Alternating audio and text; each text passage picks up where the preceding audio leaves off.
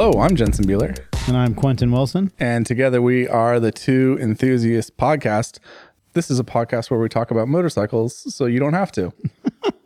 No? No. New tagline? No, it's okay though. I mean, you can do that. I'm just not used to it. I had this idea when I was driving that we'd like get a tagline for the show. Yeah. So I'm just going to beta test You taglines for like the a next. tagline different than kickstands up. No, that's horrible is what that is. And it's gotten away from us and it needs to die. Well, you're not going to kill it with talking about motorcycles, so man. you don't have to. It's like but I like that. I like that. Yeah, it's like the Hydra, like every time you cut off one of its Yep, heads, you got like 2 or 3 more coming. Yeah. Kickstands are going up and down all over the place now. Kickstands are going up, chest hairs are going up, submarines are going up. I don't like it. I don't like it one bit. Please follow us on Facebook.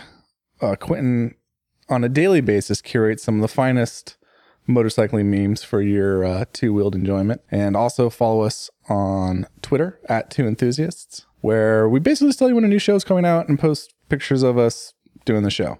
So a little bit of something there for everyone. I want to give a shout out to Loud V8 Noises on the iTunes for giving us a rating. I like loud V8 noises. It's a pretty good name. That's a pretty good username. Yeah, and they ruined it with the kickstands up bros at the end of it. Oh, no. I'm sorry. Because there's no kickstands with V8s generally, right? But he might have a Boss Hoss.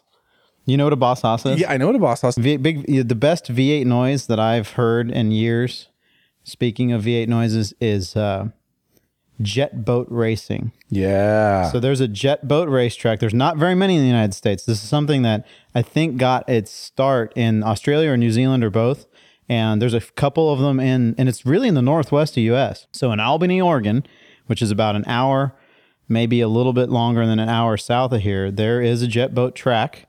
And it is well worth, if you don't know what jet boat racing is, if you do your Googling right now and just as you should, just do jet boat crash. And then, right, then it'll come up with some epic stuff. And it would blow your mind. And they're big V8s and little boats. And they're all jet boats. So they suck water in and blow it out like a jet ski. So they stick to the water. It's shit to a shag carpet. It's really impressive to watch them, and they can turn on a dime. It's really impressive. But when they crash, it is an epic thing because it's like just coming unsucked from the water and then just oh, dude, it's gnarly. So anyway, big V8 noises. There it is. And if you like the show, please rate it on iTunes and leave us a comment. You weren't done. I was like mid thrust. All right, sorry. Any other appeals?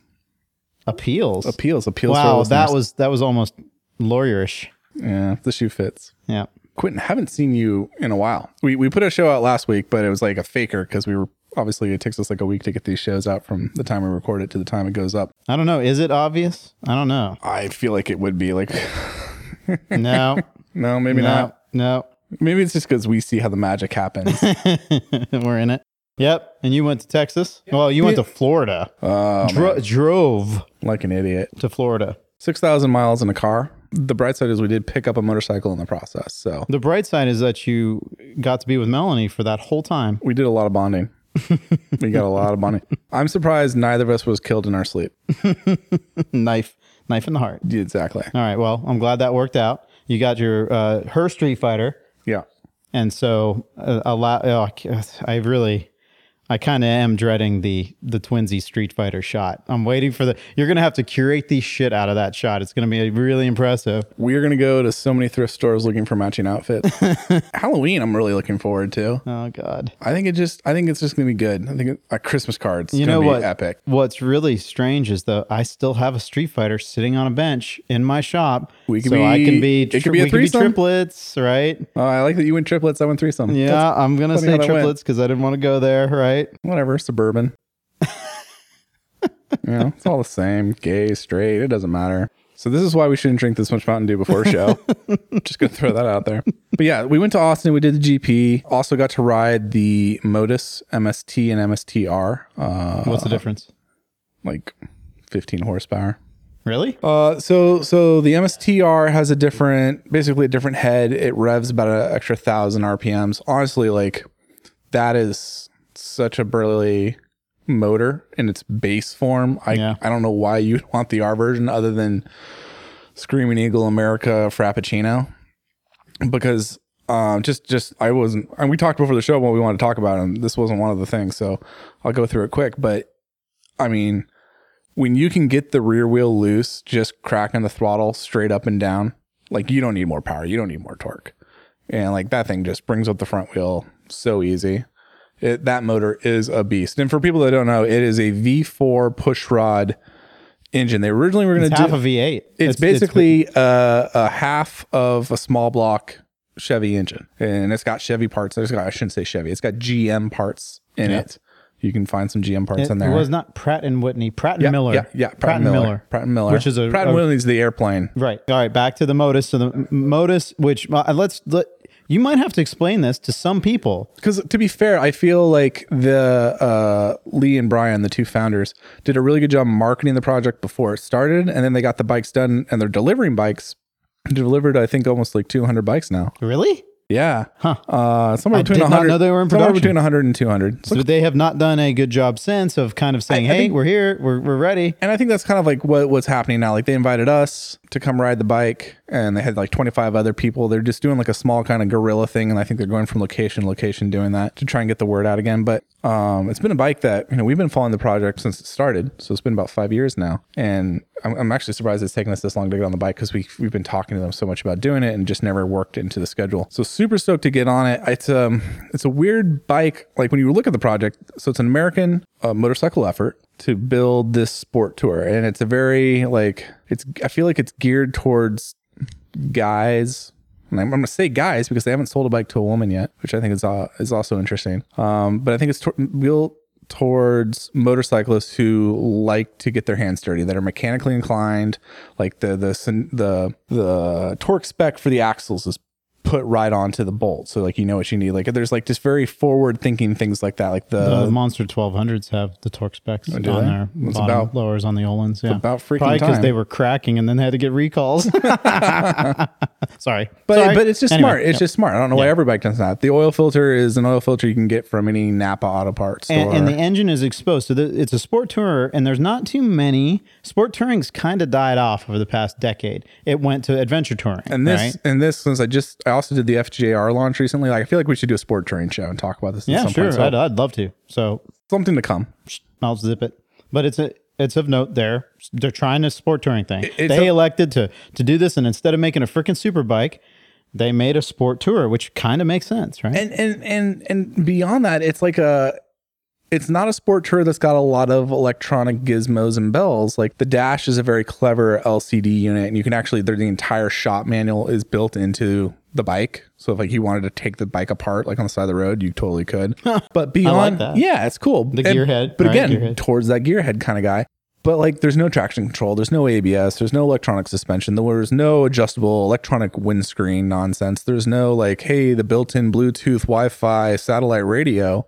None of that. It's a real, I don't want to say bare bones. I don't want to say rudimentary. I want to say Simple. simple. Simple's a good word. Occam's razor, man. The simplest solution to the problem is usually the best. Elegant solution would be like engineers are all about the elegant solution. Like it's just a very refined machine. Yeah. You and felt it was refined. I felt in its ethos, I would say it's very refined. Like Okay. it's a very raw machine when you get up to it. And I'm very up in my grill right now because a lot of these words are very loaded. Like whenever you read something from a journalist that says raw, that means it's half baked, you know. And I don't mean it in that sense. It's not like, oh, this bike needs to be, put in the mean oven raw for like longer. Eddie Murphy raw. Like, Yeah. I'm about to cuss at you and be all up in you, and you're gonna laugh. Well, like just looking from this perspective, like any bike that can break the rear wheel loose with a crack of the throttle when you're straight up and down, that doesn't have traction control, that's of no.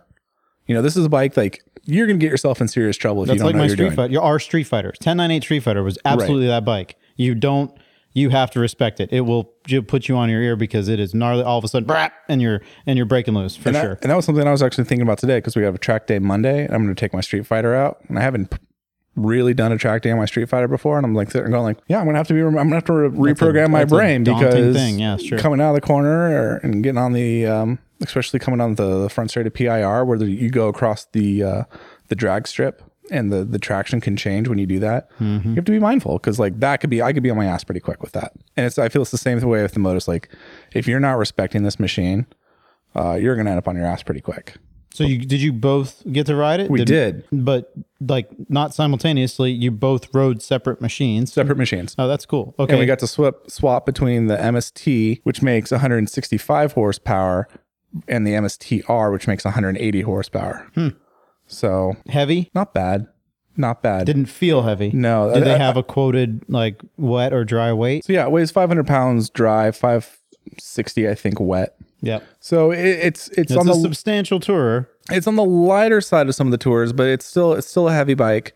But it's definitely a capital S sport tour, lowercase t. You know, it's geared around like going fast on a bike, and the R version has BST wheels, Olin suspension, different. I mean, you can get it with different handlebar positions, but it comes, I think, the base or the stock version of it comes with a sportier. And the handlebar. That lower version is 30 or 35,000. Yeah, I want to say it's like 30-ish. Yeah.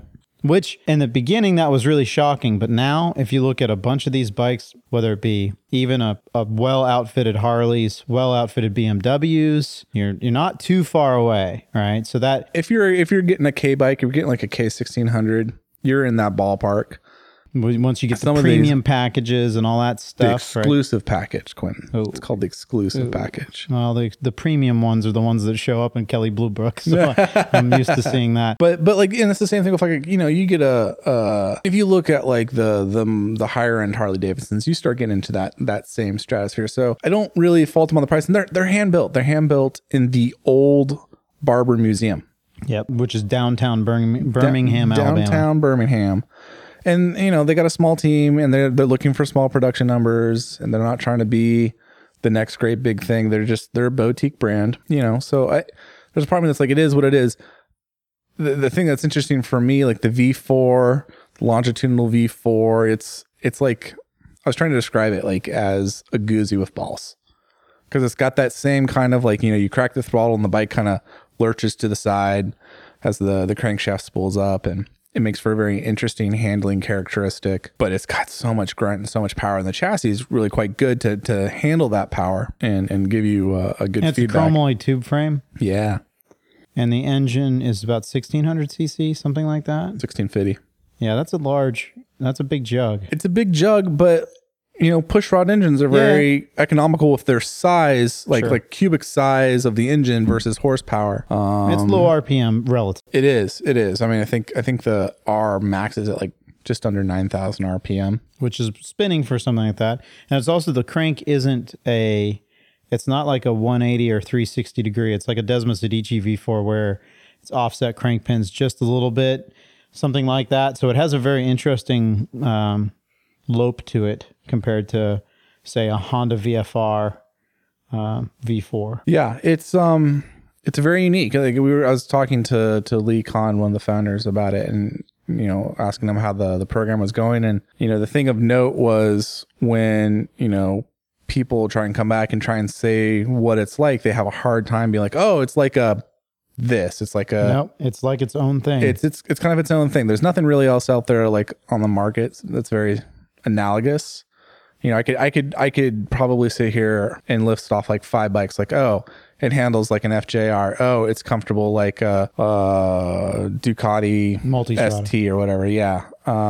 It's got power like, you know, a freight train. It's a lot of different things. And then I think that plays to their strength, because then that means that they're not following someone else's demographic or going down someone else's path. They're kind of striking out on their own. I think people will have to decide whether or not that bike incurs the same sort of product lust that other bikes do for them. I think the design's very polarizing. And, you know, I think it's a testament that Brian was able to design, you know, the chassis and design the fairings and design, you know, the whole gamut of it coming from one person is pretty impressive. The downside to that, though, of course, is like jack of all trades, master of none. It kind of comes into it where it's like, I think there's things that he did really, really well that are really smart. And there's others where you're like, well, obviously that's not your strong suit. Like what would be? I don't like I think the look of the bike is tough. I think like it grows on me. It's growing on me every time I see it. But do I sit there and go like, man, that's a really good looking bike. I really wish that was in my garage. I don't have much lust for it, but I don't mind it. I actually like the fact that it's, and it goes to the gearhead side, is it's naked on the bottom, so you see the engine. Actually, that's critical. And he did a pretty good job of that, right? But it's no Britain, right? That's the thing. Yeah, and that's the thing. But that's almost an unfair comparison in a way. No, but dude, it's tough to make that. It's tough to make half fairing motorcycles. It's weird, but it is. And the certain bikes work. The BMW, the original 1100S or whatever, it's a R11 1000S or R1100S back when they had pipes up the tail like a 916. It was the early 2000s. That actually did a really good job of making a half fairing bike. The Britain was unreal good. That was like the ultimate low frontal area. That was the idea there. Just keeping the frontal area as small as possible, encapsulating the rider, and trying to keep the air going over just the area that's big. So I like that idea. And then just showing off the engine. 900 SS CRs, the half fairing Ducatis from the early 90s. Gorgeous bikes, right? I like the big slab-sided stuff too, but it's neat to be able to see the engine. There's something just visceral about that. I like it. Yeah, fair enough. Yeah. The only thing I would say to that is like there's like the way they show off the engine I like a lot. The way the exhaust pipes are routed, I don't. Like there's just things like I can pick out like, oh, Brian, I really like what you did there. And there's other spots where I go like, that one's a miss for me. Yeah, no, the exhaust is a tough one on the V4s. The pipes, the headers end up being very small, and they look really strange. That's what it wimpy. is. That's what it is. It looks really they're wimpy, spindly little. And the same goes for the most of the Honda V4s. And they go back and they hit these can and there's the transfer from the pipe to the can doesn't look right. And then their initial motises,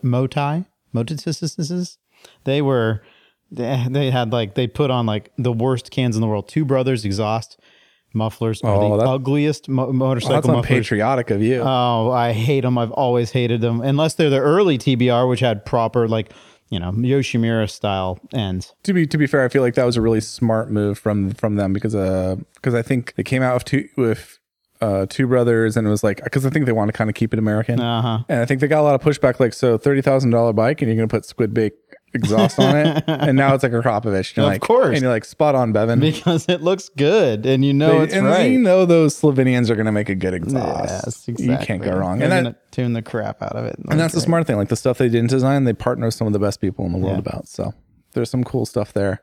It's definitely worth a look.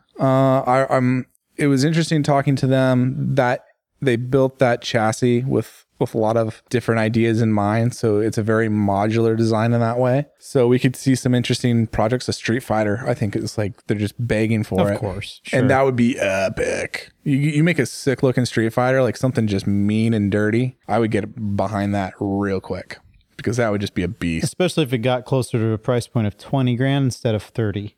Yeah. Tough, I know. But if they get that, then that will be maybe where they might. I don't understand what the business model will be like. I'd love to see how the numbers crunch out. It's like, what the heck do you have to do? How many of these things are you going to have to sell to make a profit? I think, I'd be curious because it's... And when do you saturate the market for people that want a $30,000 bike because it's American? Yeah. And then when do you grow it to get enough people to say, I want a $30,000 bike just because it's a V4? And that's the thing. Like the impression I got was like they're doing two to three bikes a week right now off the assembly line. And is that right? That doesn't. Yeah, that's right. I would love to build a bike like that on assembly line. I think that would be the coolest. I've always thought about that. Well, when I say assembly line, I mean it's just a lift. I know that, but I'd love that. So going to Italy and being in Ducati so many times, 7 years in a row, I'd go and we'd always go and check out the line. We'd go for training. So this would be service training. You're learning the new bikes, and you'd go in, you'd learn all the new stuff, and every once in a while we'd just pop out into the production line. I always thought that would be the most ultimate experience for a gearhead, is to be part of the production, to assemble. And they're sub-assemblies, so it's not like you're machining the cylinder heads, right? You're just putting it together. I think that would be the coolest story. I think that's especially true of Ducati, where like the bike just comes in them in pieces, and they're just kind of you bolt it together, right? Putting a couple bolts together and calling it done. Sure, but which I just totally discredited all the work that they're doing in Borgo Panigale right now. And you shouldn't. And but at the same time, it isn't like what a lot of people. It isn't like it was 15 years ago, even, right, when they really were hand assembled. Every single thing.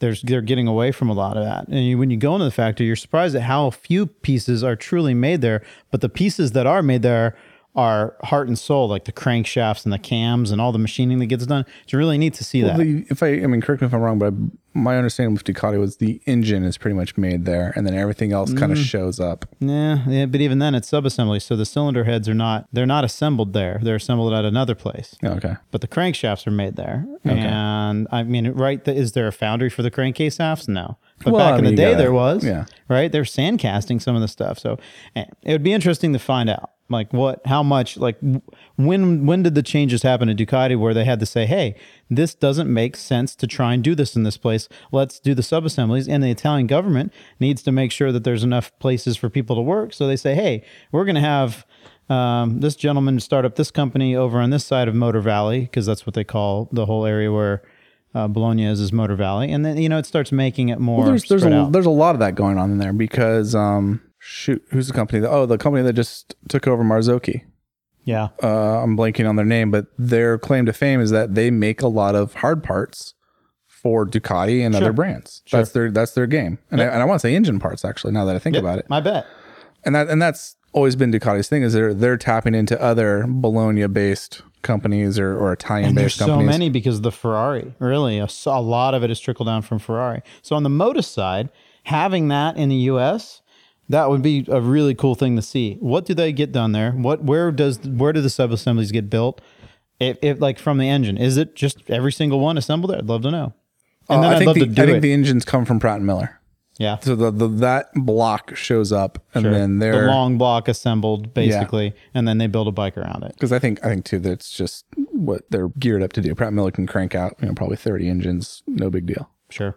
Put it on a pallet, ship it out. Yep. So that was our start to our Austin weekend to bring things back. We started off the week riding the Motus, and then obviously got into the GP weekend and the Grand Prix of the Americas at the Circuit of the Americas. As soon as Rossi crashed out, I was like, all right. Well, okay, so this is what we wanted to talk about, right? So we're just like 40 minutes into the show. Yep. Or 30 minutes into the show. So it's no big deal. But we'll get to actually what we wanted to talk about today. It's so interesting for me. Actually, I had a scooter at the track. I don't usually get a scooter. Usually photographers get a scooter. Yep.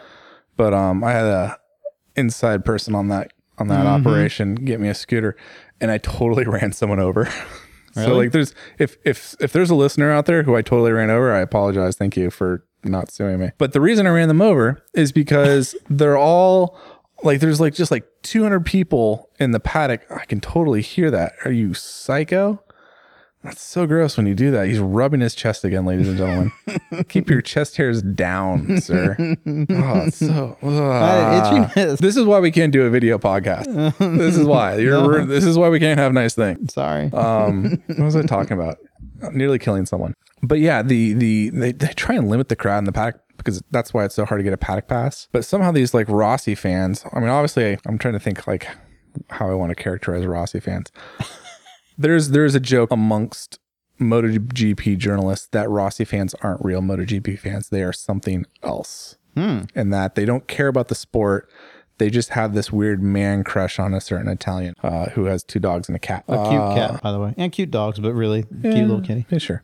So, but it was interesting to me because Rossi, this is the joke. Rossi makes more money, net, than MotoGP does. And if you just looked at I never really thought about that. That's awesome. Start thinking about this money dynamic, because this is really, really interesting. And you start if you just look at what they take in gross, I think the rumors that GP gross is 200 million. Rossi gross is 40 million. So your top star is still making close to 25% of what the series as a whole is making for the organizer. That should tell you something.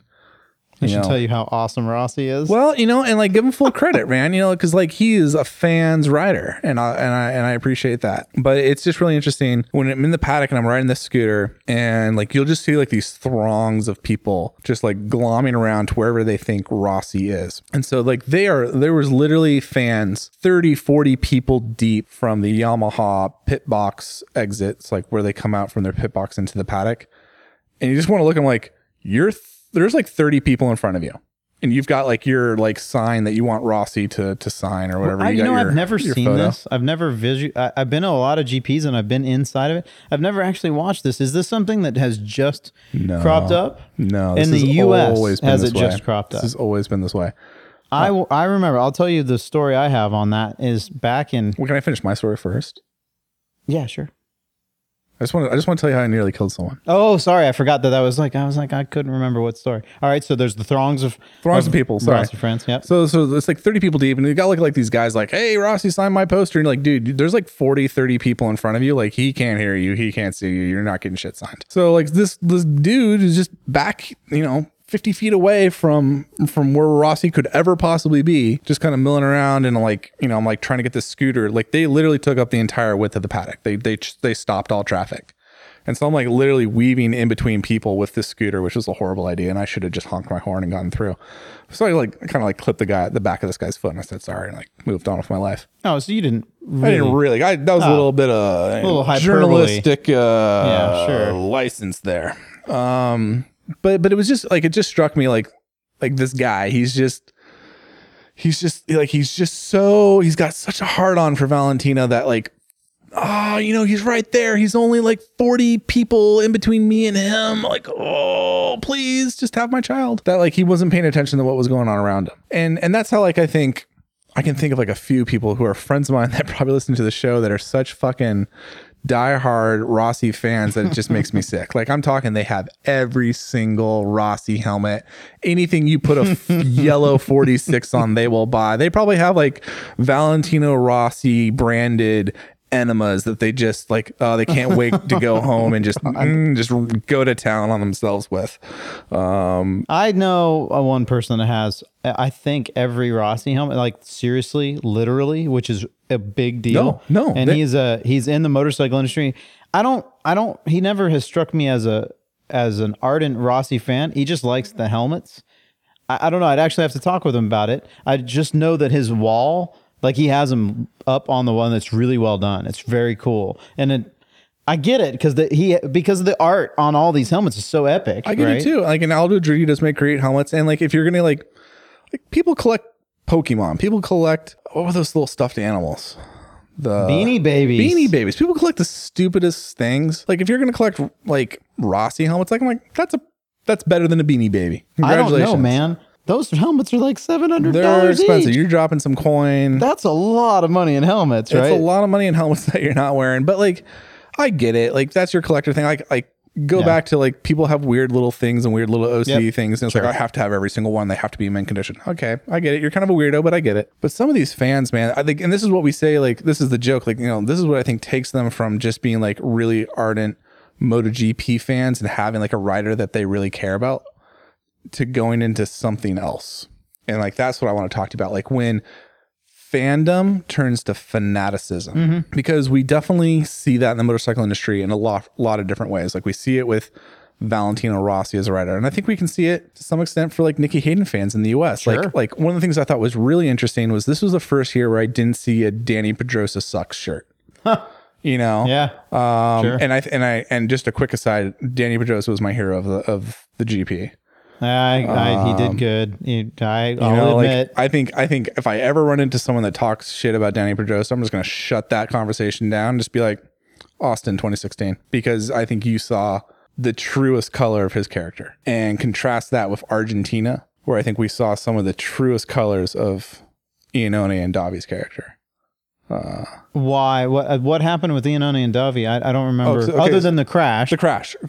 So what happened afterwards? That was just a contrast in their character. Like, obviously Andrea, that's gonna really help people. Iannone went into the corner way too hot, takes out Dovizioso, and the difference was obviously like Dovizioso's kind of giving him the like, the Vaffanculo as they're like sliding down the pavement. But Davi's first instinct was to grab the bike, pick it up, and run it across the finish line, which for me, like, it's like right up there with Rudy. Like, whenever I see someone, that was an amazing thing. Every time I see someone run a bike across the finish line, like, I cry a little bit. I cry like a little bitch, because I think like that's racing. True passion for everything. Yeah. It's your crew. You're doing it for everybody, and it's just like a selfless, and you are wearing yourself the F out. It's really difficult. You've just been racing for however long, and you are going to sprint with a motorcycle. I don't care how light and awesome it is. It's not easy to do. That kind of thing, just like it just tugs on you. And so like when Davi did it, I'm just sitting there going like, good on you, man. And it's smart too, because he picked up a couple points out of the effort. That was the most amazing thing. I was cheering. I was like, good, do it, get it. And then because you're watching a couple people go by, I'm like, maybe even a couple points, because it can all come down that's to the championship. And contrast that with Andrea Iannone, who sat down on the chair and had a little, temper tantrum about it. A bit of a cry. But yeah, I think that showed a tremendous amount of insight into those two riders' character. And I will give full disclosure, I'm a huge Davi fan. I am not a fan of Andrea Iannone. I'm just not. I've never liked him when he was in Moto2. I haven't really seen anything to redeem him in MotoGP. There's moments of brilliance as a rider, but he is one of those guys that gets such a red mist, and the fog of war just clouds his judgment. I thought he was doing okay. I thought he was doing okay until just this first couple races this year. It's like, oh, because there was a while there he was all right. And I was like, okay, he's aging. He's getting he's a little bit more level-headed. And I will just say he needs to mature. Yeah. And take that as you will. And the same went for, frankly, for Marquez in the beginning. I thought he was going to do what Iannone has done, because he was like that in Moto2, right? So watching him. He was, but I think at the same time, there was also, you could see the talent at play. Like, I'm not going to say Andrea Iannone is not talented. He's very, very talented. But I think Marquez wins races because of his talent. I think Iannone wins or gains places on his willingness to take risks. Sheer aggression. Yeah. Yeah, I agree. And there's a difference. It's subtle, but there is a difference. But I want to get back to Fanatics, because we talked a little about like Rossi Fanatics, but there's other Fanatics. So our last show was about Eric Buell, which is just like poking a beehive of fanatics who see Eric Buell and Eric Buell Racing and Buell Motorcycles as being able to do no wrong. We saw that in the feedback that we got on the show, in the comments section, and obviously on the forums for the Buell Motorcycles, which was really funny, because like I had about half a dozen former EBR employees send me emails and be like, spot on, Bevan, like, thank you for telling that story. And one of the starts for us, one time we tried that Buell show multiple times, and we just could never quite cover all the things we wanted to cover, and we just never coalesced it. Well, one of the sparks was we went to a gun store locally. Right. And I forget what the situation was. We talked to the sales guy, who was like a total gun freak and fanatic, but knew his stuff. Yep, but really good at what he did. But for me, it was like, just because you and our friend AJ were looking at stuff, and I'm kind of just sitting there watching it. But for me, it was like you're just like a Buell guy, and I don't mean that like in a pejorative, like shitty sort of way. I'm just like you were super focused on this thing. This is your jam. And he also turned out to be a motorcyclist, which I thought was really funny. I think he might have said he had a Buell. I do think he said he had a Buell. I'm pretty sure of it. Yeah. So it was just kind of like, but we see that too, like with Ducatis, we see these rampant kind of fanatics that come out of, like, we call them Ducatisti. And, I think it's a fair criticism of you and I to say that we're Ducatisti. I've got 3 Ducatis in my garage right now. Yeah. What was one of the things that somebody was like, oh, those guys are Ducati fans? I was like, Yep, I'll own that. Not the like word. If you're going to say that as trying to be a criticizer, saying, oh, they don't like Buell because they like Ducati, there's a little bit of truth in that, because I hold a lot of other brands up to the level of brands that do well, whether it be in racing. So you've got umpteen-time world champion Ducati that makes really good V-twins. You're going to have to come with your A game to beat Ducati at making a V-twin. Honda did it. But even they couldn't make it work in the showrooms, and they stopped making their V-twin after a while. Which is a shame. I love the RC. Yeah, I know. Absolutely. But Honda could do it. Suzuki tried and failed miserably. And then you got Buell just barely. And then that was a frustrating thing, because that was another show. One of the other ones you wanted to say, and I think this is really critical, is we want the American brand to be exceptional. Well, we said that. We said in the last show. Did we? Yeah. I don't know if it was really truly emphatic enough, but that's a big deal. And I don't think it was ever exceptional. It was always just trying too hard, right? So those fans, though, they see it as exceptional. It's like, oh my gosh, do no wrong. Well, absolute. It's the Kool-Aid. You got to. I think to be, and this would be my unfair criticism. If you're a hardcore hardcore Buell fan, you have to have had a fairly sizable gulp of Kool-Aid, just because I think there's too many glaring problems and too many glaring issues for a rational person to be like, oh yeah, that's really, really good. Just like, cause I feel like we covered that in a show. Like there's some good stuff there. And there's some, and it's totally okay to want that to succeed, because I want it to succeed too. But like, you can't take just the good. You have to take the bad with it. And I think we ended our show actually saying like, that's the American story. Like, it's not all good. It's not all bad. There's good and bad mixed in, and there's nothing wrong with that. Yeah. But I can look at that too, of like these crazy Ducati owners that get like the matching helmet, the matching jacket, the matching bandana. They got like, 4 of the latest super bikes in their garage, and they say ciao to each other and like stupid other Italian phrases. Like, I'm thinking of like one person right now where it's just like, dude, you are the whitest Irish guy I know. Yeah. Like, you don't know Italian. You only know like Ducati Italian. We're like, ciao amici, andiamo, caffè racer, I'm Luigi, I'm gonna win. And you're like, hey buddy, yeah, just Tone it down. Like, you're Take not it down a couple notches. You're not Italian. You're not anything but American right now. 20 years of watching Ducati, and it's been 20 years now of watching this, and the first 10 was in Los Angeles, really. So I've been around it so long, I'm desensitized to that, and I can't blame them. I understand that they're into it, but it's when you're so into it that you can't recognize that there are other brands that are awesome as well. Like that, and that goes for all the brands, right? If you're gonna drink the Kool-Aid, that's like Buell is the best motorcycle, period. There's nothing that comes close to it. It's like, you are an idiot. Same goes if you're Ducati and you can't recognize that Hondas make good motorcycles and Suzuki and Kawasaki's make good. There's parts and pieces of all of them. That to me is frustrating. Like, I'm a motorcycle enthusiast way the fuck before I'm a Ducatisti, like way before, and that is a frustrating thing to be like parked in that spot of, oh yeah, he's been a Ducati guy for so long, but I am going to rate a lot of other machines by how they perform against the Ducatis. That's your benchmark. Yeah, that's interesting, because I don't think Ducati for me is the benchmark.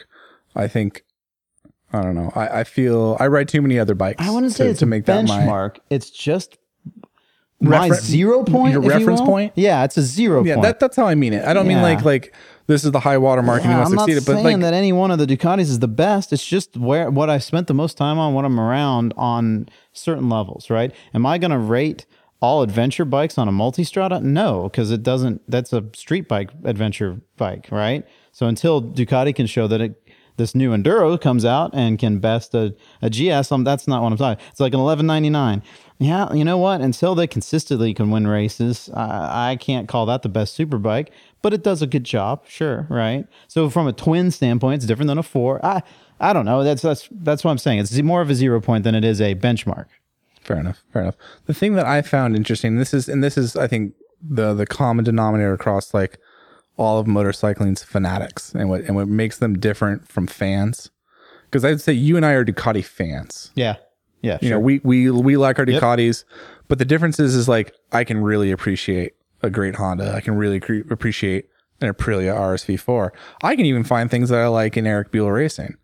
You know, you have to have that open mind. Whereas I think the fanatics are just like it's such a narrow thing. Like, oh, how you're a Ducatisti? Don't talk to me about MV Agusta. Yeah, right. Don't talk to me about Aprilia. I just want to ride my 1199 Panigales. Yeah. But I think that speaks to a larger thing that we see in society right now. Like, this is the Fox News of our industry. This is the MSNBC of our industry, where we live in a time when people seek out the news that agrees with them, or seek out the information that confirms their bias, rather than exposing themselves to the things that maybe makes them uncomfortable and maybe challenges the beliefs that they have. And I look at that, like I look at right into the comments section from these Buell people on their stupid forum, where they're saying like, oh, I couldn't listen more than 20 minutes in, these idiots. And you're like, well, you know, if you actually listened to the whole show, I think you would have found the latter segments very interesting to you, because we talk about all the things that we like about Buell, and I thought we gave a very fair treatment. But because you couldn't handle someone disagreeing with something, so weak. It's I don't know if it's weak. It's weak. I don't know if I agree with that, but it's just, if you can't listen to the show that is criticizing something that you hold if somebody made a show and talking about all the bullshit Ducati, you'd have to listen to the whole thing. You have to. If you can't, then you're weak. All right, you're weak. That's a weakness. Yeah, I don't. Not the words I would use. Let's leave it at that. But I agree with what the sentiment that you're saying, and I thought it was really interesting. We had a Facebook guy comment, and he's like, "Hey, I'm a Buell owner. Didn't agree with some of the stuff you said, but found it really interesting." Or like there's some stuff there, like, yeah, you're kind of right, and I don't really think about it in that way. But like for me, I was like, you're a fan. You're a Buell fan, and that's what I love. Like I want to talk to fans all day long, and we can sit there and have like good conversations about motorcycles, and you can disagree with me, and we can have like great argument over that, and still like not get into like some sort of like heated I hate you conversation because like look at a macro level what's going on in our country right now, like especially with the election coming up, and obviously politics is a huge thing. Like look at a macro level of what's going on with like, hey, I'm a Republican and like all Democrats are socialists, and you got like I'm a Democrat, like Bernie Sanders feel the burn, and you are all a bunch of fascists that want to build a wall. And you're like, you know what? Like if we start looking at everything in such black and white terms, like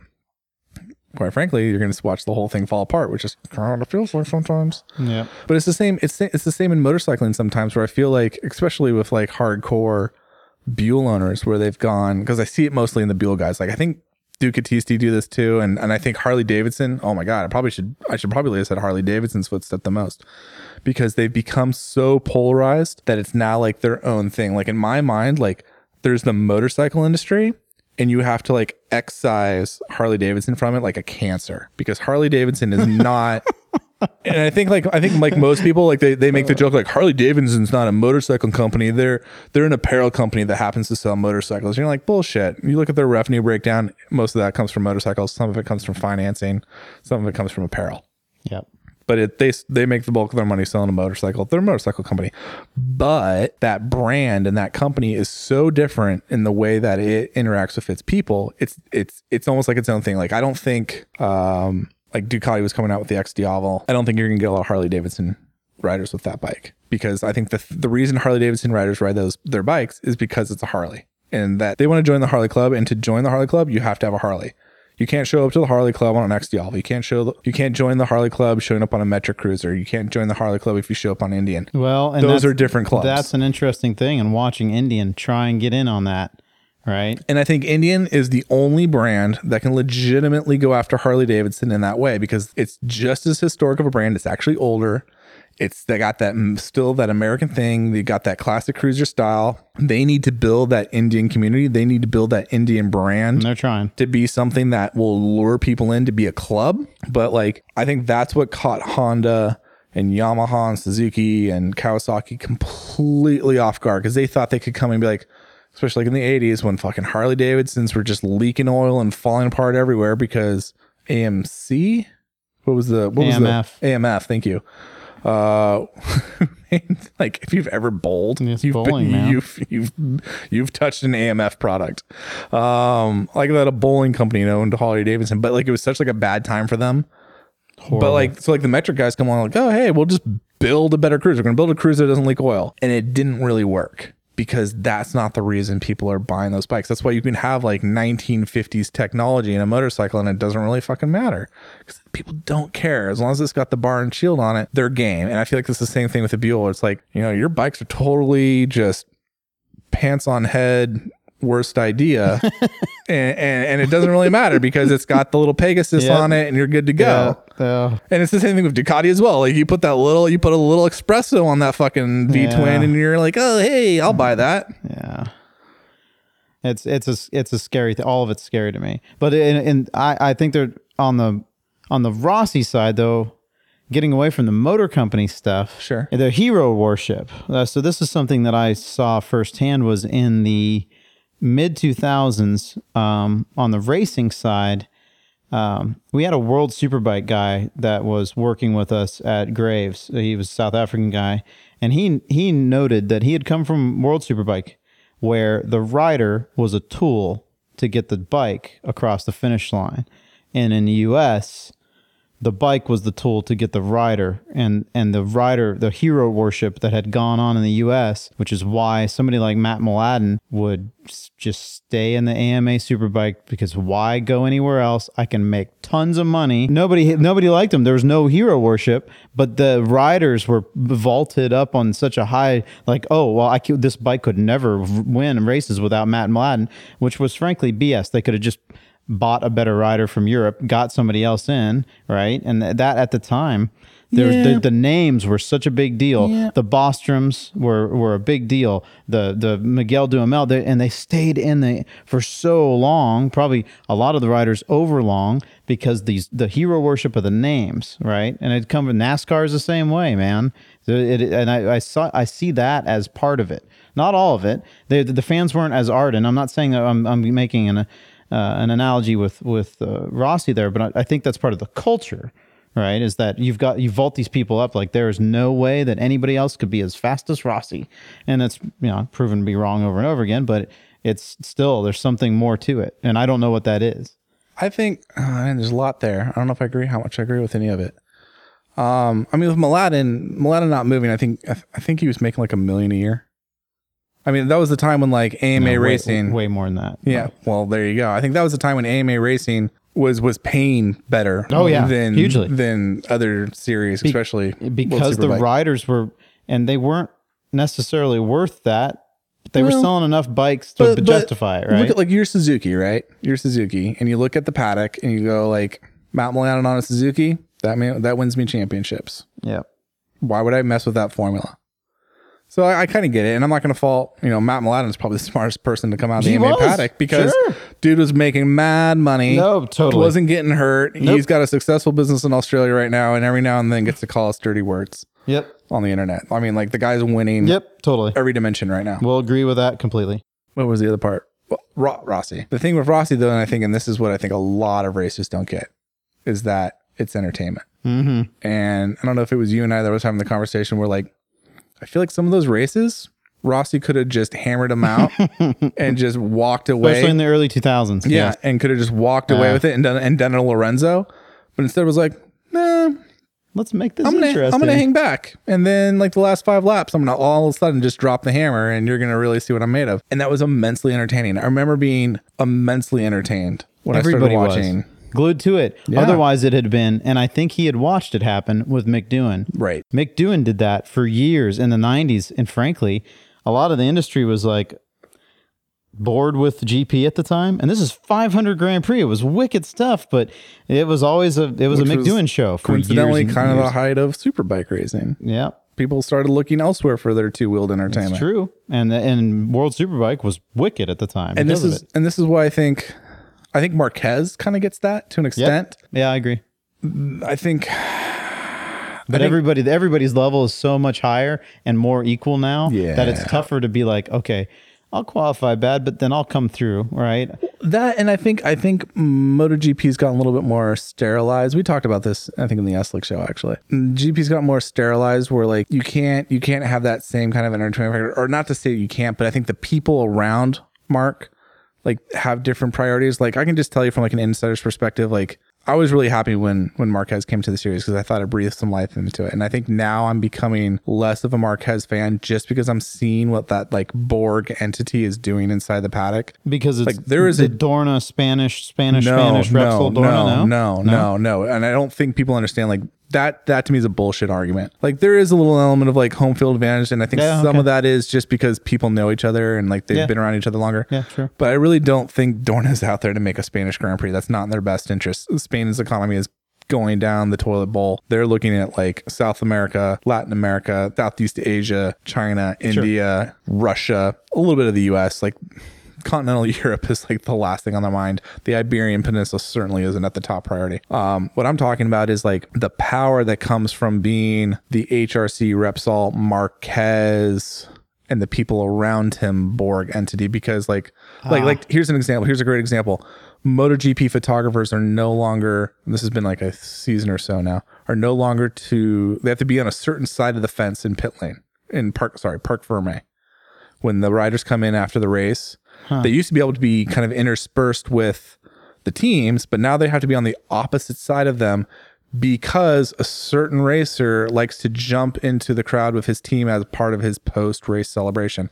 I'll give you 3 guesses, but his name rhymes with Marquez, you know? And it's like, there's just like a certain power of like, hey, we want this certain thing. Like this isn't the way we like this. This is, you know, make this happen for us. And it gets fed in because I think in a way, Dorna realizes like, hey, this kid is probably our next Rossi. Like we need another Rossi because when Rossi leaves, this is the legitimate worry of the journalists is when Rossi leaves, he's going to take all of his fanatics with him. And I don't think there's a lot of fans left over from that.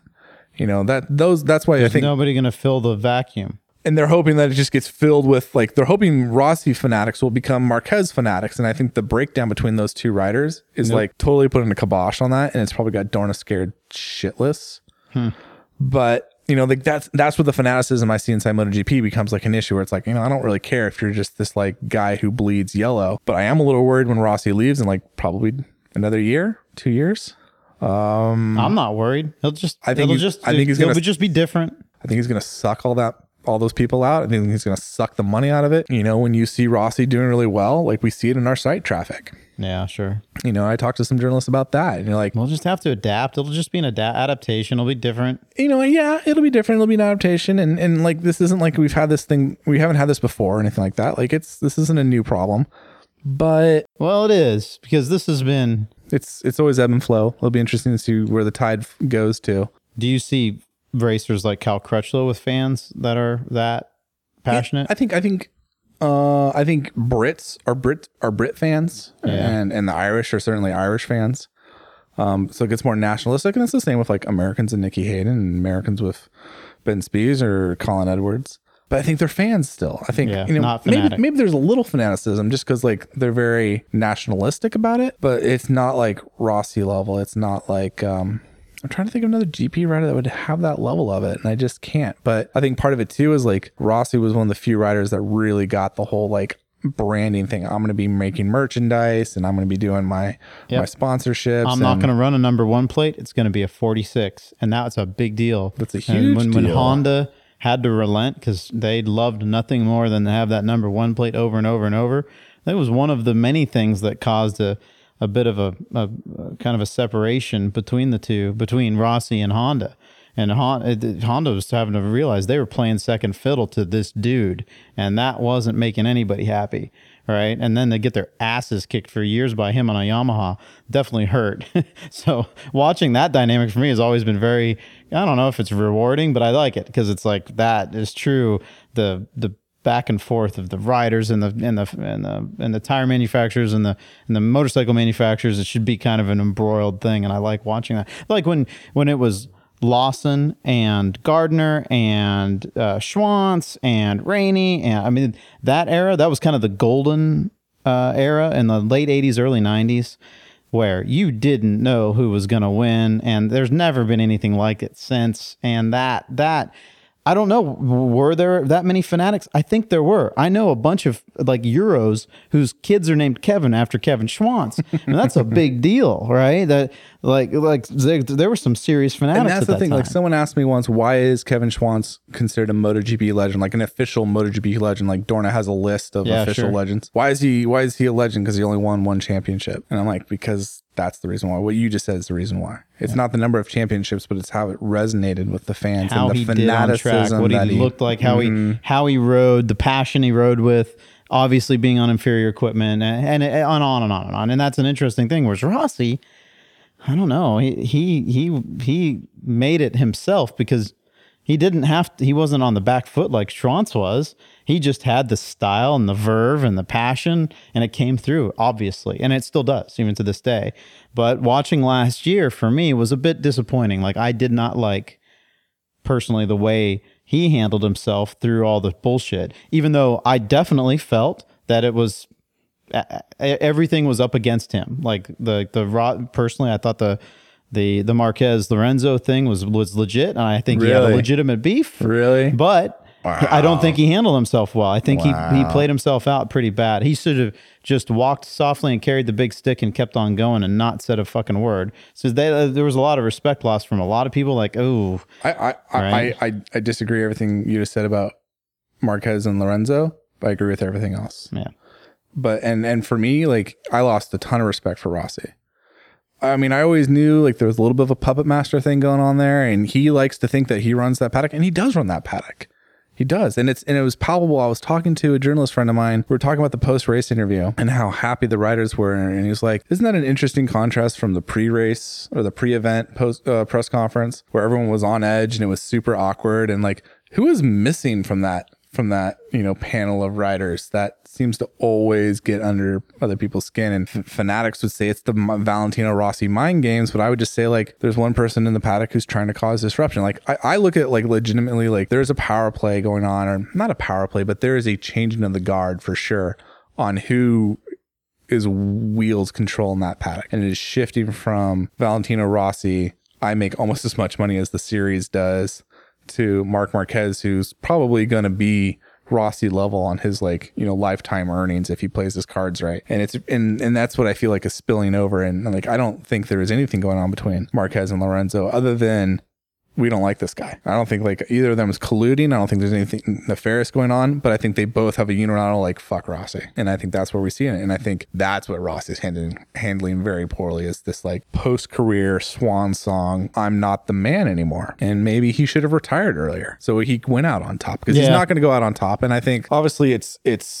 unfair. It was so close last year though. So but that's my point. I think that was like his legitimate last chance at a championship, because there was so much turmoil going on for his competitors and they were making mistakes and unforced errors. Like Rossi was the most consistent rider. He was not the fastest rider. He was the most consistent rider. Lorenzo was the fastest rider, hands down. Marquez was struggling on the Honda. The Honda was a basket case of power, and they couldn't figure out how to tame the power. And it builds into a fervor of this could be it, this could be it. And those of us who are fans were like, this could be it, this could be it. And when it all went horribly wrong, it's like, well, it could only have gone one extreme or the other. It was either going to be the most epic win of the century, or it was just going to be what it was, which was fucky. It was just kind of, I don't know how to describe it any other way. And I think that's something you have to put at Rossi's feet. And I think that's what Rossi fanatics need to understand. Like they're sitting there and they boo Lorenzo and they boo Marquez, and Lorenzo doesn't help himself of being the way he is sometimes. Lorenzo's like the Ted Cruz of fucking MotoGP. It is, right? So we just had all this discussion about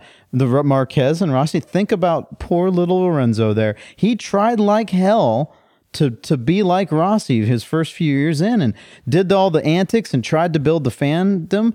And those of us who were Rossi fans were like, you are fucking poser, faking the funk. Stop it. Just get on with it. I don't want to see you in your...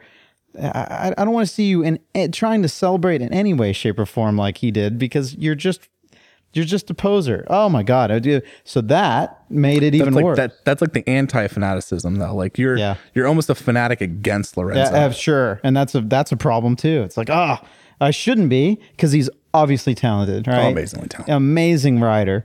But I could give a shit. All right. I don't care. It sucks. And that's an interesting part of it. And to bring it full circle, I feel like I'm like that with EBR sometimes. Yeah, where sure. I go the other way. I'm like an anti-fanatic, because the fanatics are so like 4 standard deviations off the median. Like to balance that out, you have to you just have to go the whole other way. You have to be what's the Tropical Thunder guy? Just go the whole, just commit all the way the other way. Never go full motard. Right. No. Go full supermoto. I just go full supermoto on EBR sometimes, because it just. But seriously, all this stuff, and now here's Lorenzo, multi-time world champion, just won last year's championship. Asterisk, but bullshit is sitting there like not getting his just desserts, which I think he thinks he should have gotten the Rossi fandom. He's not even close. I don't think. I think Lorenzo is in the middle of a giant FU, because he's going to go to Ducati. And he's going to go probably get a way better bike than Rossi got. And he's going to win a championship on it. And he's just going to be like, zero fuck. Yeah, but over the course of time, nobody's going to care. Nobody's going to give him... He'll never be Rossi. See, I think that's where I disagree. I think Lorenzo's going to be like a shitty bottle of wine where you just stick it in your cellar for like 30 years and it just gets better. No, because I think we're going to forget about all the stupid stuff. I think we're going to forget about him thumbing down on the podium and the booze and his stupid little... post-race, like planting the flags in Lorenzo land. I think we're going to forget all about that. We're going to be like, that dude was legit fast. And he won like 5 championships in MotoGP after like a glorious like 10-year career, and went to like 4 different manufacturers. And wow, because nobody talks about like the shitty stuff that happened between like Schwantz and Rainey. Yeah, and, absolutely, and Robert. dude. Eddie Lawson he's a 4-time champion at the height. Everybody loves Schwantz, right? Sorry, it's the truth. So Lawson is the most close to what Lorenzo is. Yes, there were so many people that called the guy God. Like Lawson fans at the time were pretty ardent fans, but because he was so meh, right, as far as his personality wasn't quite there, and on track he was just steady Eddie, right? Awesome, full respect, but does not have that same thing that Schwantz did. And Schwantz only won 1 championship. So that's a very cool thing to watch over the years, to see the differences in what people find and strike on as saying that's what makes a true champion, or somebody that's just elevated above the rest of the champions. That's an interesting point. Like you make some good points. And I wonder how much of that is a difference in personality, because having met Kevin Schwantz and having met Eddie Lawson, you probably couldn't pick more divergent people's terms of like introvert versus extrovert. Yep. And I think that's kind of interesting. You can't hate on Eddie Lawson. The guy is amazing. And he's a good person, and he like there's a lot of good stories about that. It's not like I'm trying to say, but I think he's also the kind of guy where it's like, I'm retired and I'm going to do my own thing, and I don't really need to be a part of the tapestry right now. Like you guys continue doing you want to be a part of the paddock and have a track that's 3.4 miles that you're involved with, and go do your whole thing. You know, that's great. Go do you do you. I'm going to go do me. Whereas Schwantz is like, I want to be involved. I like it. This is my passion. And brand ambassador, doing all the things. He's always been great. Always been great at that. So there's a difference there. Yeah. I know, so from a fanatic standpoint, that's one of the things, right? McDowan, amazing dude, but not quite that. Not unfortunately, a lot of people that we associate with in motorcycles and racing, they're just like, oh yeah, he was a fast guy in the late 90s, right? A 5-time world champion, I think. I can't remember exactly, mainly because he did it so many times, but I'm pretty sure it's 5 times in a row, a bunch of them. Yeah, amazing. It's like McDowan's amazing, but again, not a Rossi, not even close. It's a fascinating thing. But he was also kind of I wouldn't call him dour, but he's not. He wasn't an exuberant. He was more introverted. He's an Aussie. Well, yeah, that's part of it, sure.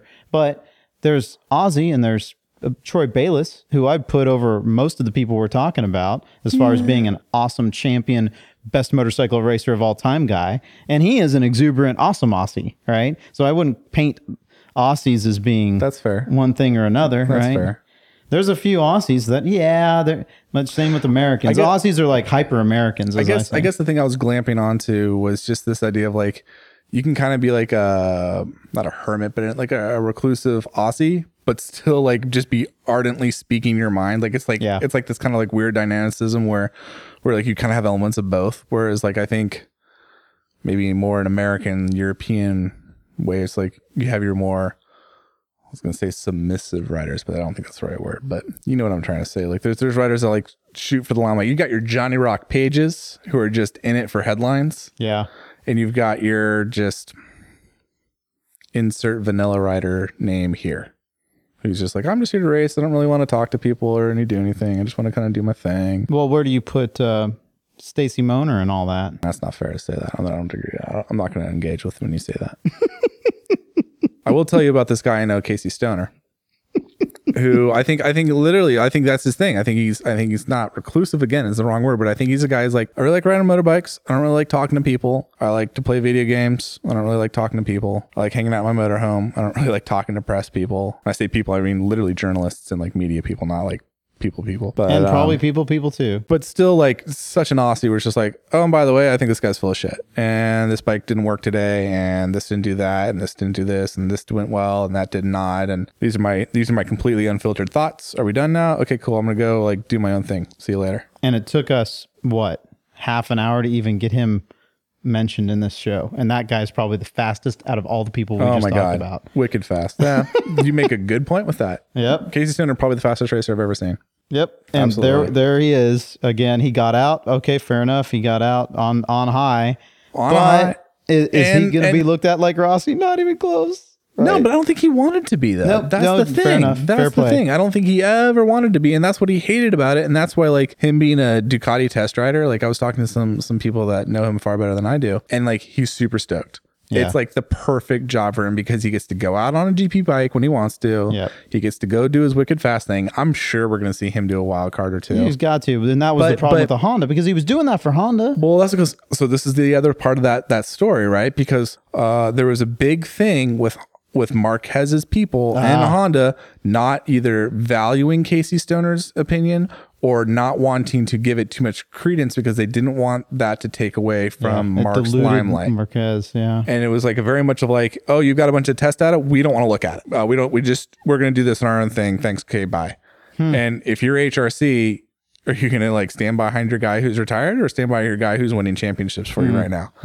And I think that was the big thing with Casey. And I think the straw that broke the camel's back was when he wasn't allowed to replace Danny when he got hurt. Yeah. And it was like, guys, I'm in, put me in, coach. I'm ready to play. And they're like, nope, test rider, because heaven forbid Casey Stoner should come back on a Honda, get a bunch of attention and maybe outshine the current, wonder boy in the team. Who was struggling basically right at that time, right? Right. And so like, there's a lot of politics to play there. And I think, and from what I've heard is he's so stoked to be at Ducati because they're actually using him. They're actually looking at his data. He's literally playing like a mentoring role for the Andreas where he gets to go in and say, hey guys, I went out and did 5 laps and I found if I, click my heels 3 times, the bike actually works. So why don't you give it a try next time you go out? And like, there's an actual like collegial environment going on there and collegial. I like that. I don't, I've heard it, but it's interesting. I still got the Mountain Dew in me. I'm getting the good words. But I he think he might end up feels getting my valued. respect back. He might, because I had lost respect for him when he turned into Stacy Moner. And if he's back to being Casey Stoner, which was the guy that I was the only person that bet on to win when he was on an LCR Honda at MotoGP in 2006, when I was like, that kid's rad. He came from 250s and 125s. And I was so excited by that kid. It was so awesome. And then he turned into a shitbag from my standpoint. Boo. Yeah, oh God, I hated dealing with any aspect of it. It was horrible. I disagree with you so much on that. I know you do, but same. It's not right. Whatever. So I get why you're saying it. I get it. Yep. Right. I just disagree. Sure. And I'm not hating on you for it. I get it. I'm not. It's like we can have different opinions. It's amazing how that works. People. Right? That's so weird. Because of that, though, I am saying maybe if he's, but not because of the Ducati. Not because he's back, but if he's truly getting back into it, and I just want to stop for a second because there's totally some asshole next door at the bar revving his Harley Davidson, and he does this every Saturday night, recording on a Saturday night. Yeah, he does this all the goddamn time, and I just want to be like, hey man, does your bike really not run that bad? Like, I got some mechanic friends, we can help you out. We'll come down there. Like, is your idle really that rough that you have to keep revving it? Unbelievable. The microphones are picking it up. Oh, what a douche canoe. But again, fanaticism. There's a reason he has that bike. There's a reason he feels like he has to, goose it 15 times before he leaves the bar. Or she could have been a girl, could have been a woman. No, that's a dude. That's only a guy would be that big of an asshole. That's interesting. We should. Only a guy could be that big of an asshole. We need to go to Sturgis to see if that's like, go to some place where there's a lot of male and female riders. Are there? I wonder what the demographic for Harley's female to male is. Is it running on the same higher? So I will say the growth that this is a different podcast. Oh my God, we're getting into the growth that we see in motorcycling right now with female riders, because it's at 13% now. Yeah, that's all Harley Davidson. Oh, okay. That's all Harley Davidson. That's Harley Davidson. I mean, think about it. 1 in 2 new bikes sold in the U.S. is a Harley. Yep. Harley's the only OEM that is actively pursuing female riders with their advertising campaigns. It's all that female growth is Harley Davidson, and that's the joke. That's the joke, because I wrote a piece on it and people. When was this? This was a while ago. Okay. But the one where you had the picture of what's her face and the kind of almost nude. Yeah. I forget who it was, but she's an actual Harley Davidson owner and Harley Davidson rider. Yeah. Marissa Miller. Something. She was a Sports Illustrated swimsuit the cover girl. Shows you how close attention I'm paying to that. But yeah, put her on it, and then of course as a joke, as the trope, commentary, right? It's like, hey, congratulations, we got 13%. But that's still how we think about women on motorcycles. It's a girl in a bikini on a bike, so we can pretend like we're not jerking ourselves off at work. All right, went off the rails. Sorry. I don't know if you're going to be able to edit that one. I'll leave it in. That's good. But we do have to wrap this one up because we've gone on. Is there a takeaway from the show, Quentin? No, that I'm glad that I don't feel like I'm a fanatic of anything. I'm really glad. Like I think I feel more well-rounded and centered by not. I try and think of the things in life that I think I'm more of an anti-fanatic about certain things. VW Beetles, scooters, Casey Stoner, Jorge Lorenzo. There's certain, like, I'm like, okay, good. I feel better that I'm more of a contrarian than I am a fanatic. I would think just the ethos of this show is us being able to sit down and talk about anything two-wheel related. And so that you don't have to, so that the readers, the listeners really don't got to have work on that. I'm going to work on that tagline. I'm going to come up with another one for next show. Keep working on it. I think it could be part of it. We're gonna be like Google, where we just beta test it live. Like screw coming off a finished product when I can just hone my half-assed product on you on the live audience. But look at like what we're doing here. It's just to sit down and talk about motorcycles, and I think the only way you can counteract these kind of fanatics that go down their little rabbit holes of mutual gratification. I'm trying to think of a euphemism that they're jerking each other off. They're double Dutch ruddering each other. That's how I imagine Buellistas and Ducatistas and Valentino Rossi Valentino fanatics. It's just like a bunch of people all just Dutch ruddering each other around their effigy of whatever it is that they've centered their motorcycling around, because it's just like, you're not even a motorcyclist anymore. You're something else. And you're not like a MotoGP fan. You're something else. And it's just, that's not what we're about here. Like, we need to be able to have a conversation about Valentino Rossi that is fair and objective, and still be able to talk about Jorge Lorenzo, and still talk about Casey Stoner, and still talk about Buells and Ducatis and Aprilias and Yamahas and Hondas, because that's the industry. It's not just this one thing, and you can't be that myopic. That's what makes you. That's what would make us, I would say, a true enthusiast instead of just a, I don't know, partial double Dutch rudder enthusiast. Yeah. DDR. EBR, DDR. What? Oh, too close. Too soon. Too soon, Quentin. Like, we just got like a whole new thread on the Buell forum. Oh, gosh. Yeah, well, good. Downward spiral. We wanted to end the show. I want to do this thing where listeners can record something, like either a message or a question. Something that would be content worthy. Questions, comments. Questions for sure. Yeah, absolutely. So, two enthusiasts at asphaltandrubber.com. Just send us a little like audio recording if you can. We should probably I've noticed that other podcasts do like a voicemail thing. We should get that set up, but I don't want people calling me in the middle of the night. You're the tech guy. I don't know how to do it. Yeah, well, sorry. Yeah, thanks, bud.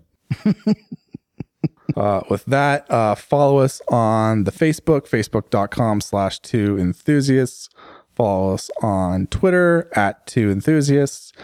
Listen to us on SoundCloud, on Stitcher, on Overcast, on iTunes. Leave us ratings, leave us comments, share it with your friends. Probably don't listen to it with your kids. Just, unless you want them to turn out to be criminals. Because we curse like sailors. Sorry, Mom. Unapologetically. It's got the explicit thing on it now. Yeah, good. I feel like that's just like fair warning. Awesome. I didn't know that. It absolves us from all wrongdoing.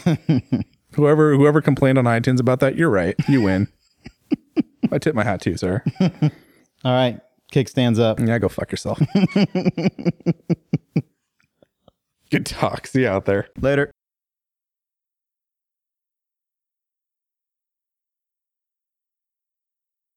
Hello and welcome to the Two Enthusiast Podcast. Hello and welcome to the Two Enthusiast Podcast. I am Jensen Beeler. And I'm Quentin Wilson. Oh, I fucked that up. Yeah, what did you do? What did you say? It's because that's how we start the Paddock Pass podcast. It's like, hello and welcome to the Paddock Pass podcast. I'm Jerkoff McGee. You can follow me on Twitter at rustyfists.com. Is a rusty fist a thing? I don't. It's like, I'm sure it is. I bet if you go to Urban Dictionary, there's a rusty fist in there, and I don't want to know what it is if that's the case.